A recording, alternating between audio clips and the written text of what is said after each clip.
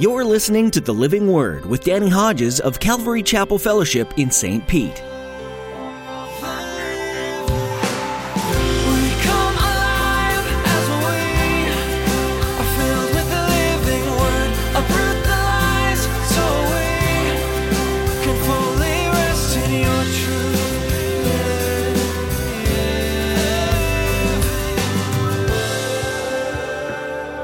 Calvinism emphasizes divine sovereignty and free grace. Arminianism emphasizes human responsibility. Did you hear that? The one restricts the saving grace to the elect, the other extends it to all men on the condition of faith. Both are right in what they assert. Both are wrong in what they deny. If one important truth is pressed to the exclusion of another truth of equal importance, it becomes an error and loses its hold upon the conscience. In today's message, Pastor Danny will talk about the different theologies that various denominations hold and what they emphasize, and how you can be wise when navigating it all. He'll share specifically about the views of Calvinism and Arminianism, describing what they get right as well as what they get wrong. In it all, Pastor Danny will point back to the Bible, encouraging you to seek truth for yourself. You can know and hold on to the love and grace that Jesus is offering to you right now. Now here's Pastor Danny in the book of 2 Peter chapter 2 with today's edition of The Living Word. Now I know people that prayed a prayer 18 years ago, and there's no evidence in those 18 years overall that they really know the Lord, but they believe, hey, I prayed that prayer and I'm once saved, always saved, and I'm headed there. Well, don't come counseling with me. Jacobus James Arminius was a Dutch theologian who lived from 1560 to 1609. He taught that man is not guilty for Adam's sin, but only when he chooses himself to sin voluntarily. Believe it or not, James Arminius started out as a strict Calvinist. I didn't know that. But later he changed his views. He expressed those views in a document called the Remonstrance. A remonstrance is an expression of opposition or protest, and the Remonstrance was a protest against the Calvinistic doctrine of predestination. The document was condemned as heresy by the Reformed churches at the Synod of Dort, 1618 to 1619. There were 5 articles in the Remonstrance, just like 5 articles in Calvinism. I had never read the 5 articles in the Remonstrance until this past Friday. And I'm not going to read them all, but one in Article 2 stuck out that agreeably thereunto Jesus Christ, the Savior of the world, died for all men and for every man, so that he has obtained for them all by his death on the cross redemption and the forgiveness of sins. Yet that no one actually enjoys this forgiveness of sins except the believer. But the point is, Jesus' sacrifice is sufficient for all men. 2 other main points in the document are election based on God's foreknowledge. That God didn't elect some to heaven and some to hell, and the ones going to hell never had a chance. But based on God's foreknowledge, he knew who would say yes and he knew who would say no, which I think is what the Bible teaches. And then the other is conditional perseverance. Man can choose to reject God and therefore lose his salvation. Now, if someone believes they can lose their salvation, Hebrews says if they've once been enlightened by the Holy Spirit, tasted of the goodness of the Word of God, all those kind of things, they can't be renewed. So if you believe you can lose it, according to that scripture, you can't get it back. You can't be saved and lost and saved again and lost again and saved again. You say, well, what does this church believe? Now we're getting to it, aren't we? Now you can decide, is this the church for me? Well, Arminianism is the basis for doctrine in most Methodist, Wesleyan, Nazarene, Pentecostal, Free Will Baptist, Holiness, and some charismatic churches. Now, there's a point to all this. I'm not just talking theology just to talk theology. This little booklet, Calvary Chapel, not our Calvary Chapel put out, Calvinism versus Arminianism. We have them in the bookstore, just a little easy to read booklet. I want to read you a couple of things, though, just for FYI.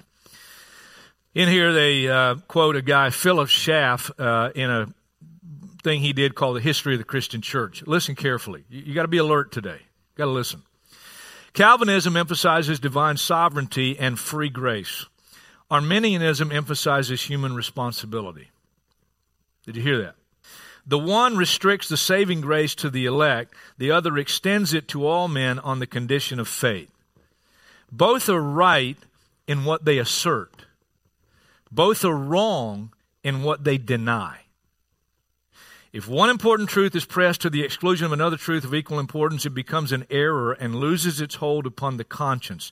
The Bible gives us a theology which is more human than Calvinism and more divine than Arminianism and more Christian than either of them. Now, I personally say amen to that. Now, let me read you here. These things can never be intellectually reconciled because God is simply too big for us to understand. Both systems of theology emphasize one set of scriptures while either ignoring or drastically twisting and explaining away others. That's why Calvary Chapel is a movement, and I'm not saying this to pat Calvary Chapel on the back. Don't take it that way. That's not the way I mean it. But Calvary Chapel, Pastor Chuck Smith and the movement has chosen that we are not Calvinist, but we are not Arminianist. We are not either in the strict teaching of either of those. We want to be biblicist. And there are verses on both sides. Now let me give you the emphasis of Scripture. Here's the emphasis of Scripture. Examine yourselves to see whether you are in the faith. Test yourselves. Don't you realize Christ Jesus is in you? Unless, of course, you fail the test. The emphasis is not on, do I have it unconditionally, no matter what my lifestyle is like, and I'll never lose it. And the emphasis is not, I wonder if I lost my salvation today, this week, this month, last year. No. The emphasis is, examine yourselves to see if you're in the faith. Listen, by this gospel you're saved if you hold firmly to the word I preached to you. Otherwise you believed in vain. John 15:4, here's what Jesus said. Just listen to it. Remain in me, I'll remain in you. No branch can bear fruit by itself. It must remain in the vine. Neither can you bear fruit unless you remain in me. I'm the vine, you're the branches. If a man remains in me and I in him, he'll bear much fruit. Apart from me, you can do nothing. If anyone does not remain in me, he's like a branch that's thrown away and withers. Such branches are picked up, thrown into he said it, the fire. He said it, I didn't say it. Paul wrote to Timothy, 1 Timothy 1, fight the good fight, holding on to faith and a good conscience. Some have rejected these and have shipwrecked their faith.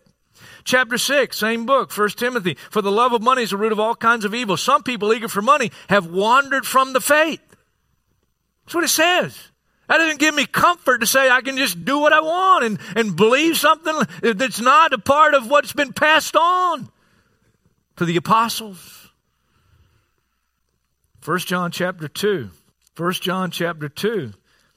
18, dear children, this is the last hour. And as you have heard that the Antichrist is coming, even now many Antichrists have come. This is how we know it is the last hour. They went out from us, but they did not really belong to us. For if they had belonged to us, they would have remained with us. But their going showed that none of them belonged to us. And he goes on to say, make sure this anointing remains in you. Folks, it's divine work and human responsibility. I'm not saying we're saved by what we do. That's ridiculous. That's absolutely unbiblical. We're saved by grace through faith. Another vital issue in the text is the perseverance in truth and godliness in a very ungodly culture. And I could talk a lot about that, but I just want to state it. It's there because it talks about Noah. It talks about Lot. The idea is the contrast between the ungodly who were ultimately judged and the godly who were the minority. And we're living in a day.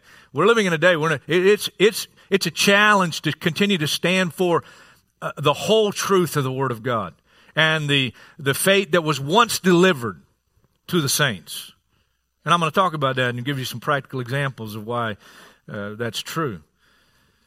Perseverance. Truth and godliness in a very ungodly culture. But here's one of the main things in the text, and we want to spend a little time on it, and that is the certainty of future judgment. Gives the example of the flood. Gives the example of the Sodom and Gomorrah as an example of what will happen to the ungodly. When we get to chapter 3 of 2 Peter, the flood will be mentioned again. And God will tell us through the pen of Peter that some people deliberately forget about the judgment in the flood. And in forgetting that, they forget that this present world is reserved for fire. There's going to be another universal judgment. And it ought to cause us to sober up and live in light of that, the future judgment.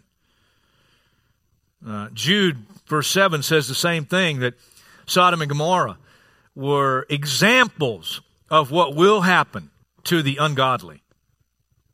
But here's the deal. Here's where we live. The latest I can find of Barna, the Barna and the associates with them, they do a lot of polls among Christians and non-Christians. And the Barna associates say that only 31% see hell as a place of physical torment where people may be sent. Only 31%. And it's reducing. It's getting lower, not higher.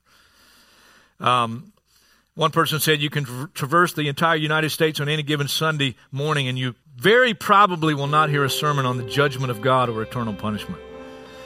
One theologian said, evangelicals have voted by the silence of their voices that they either do not believe in the doctrine of hell or else no longer have the courage and conviction to stand and say anything about it.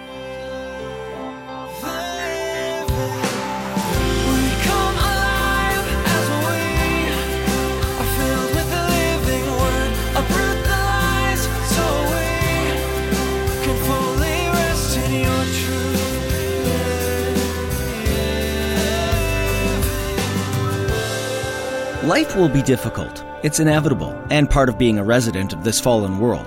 The question then becomes, how do you handle unexpected trials? Through this study in the book of 1 Peter, Pastor Danny has been encouraging you to take your troubles to your Savior. He cares for you and is the strength and comfort that you crave.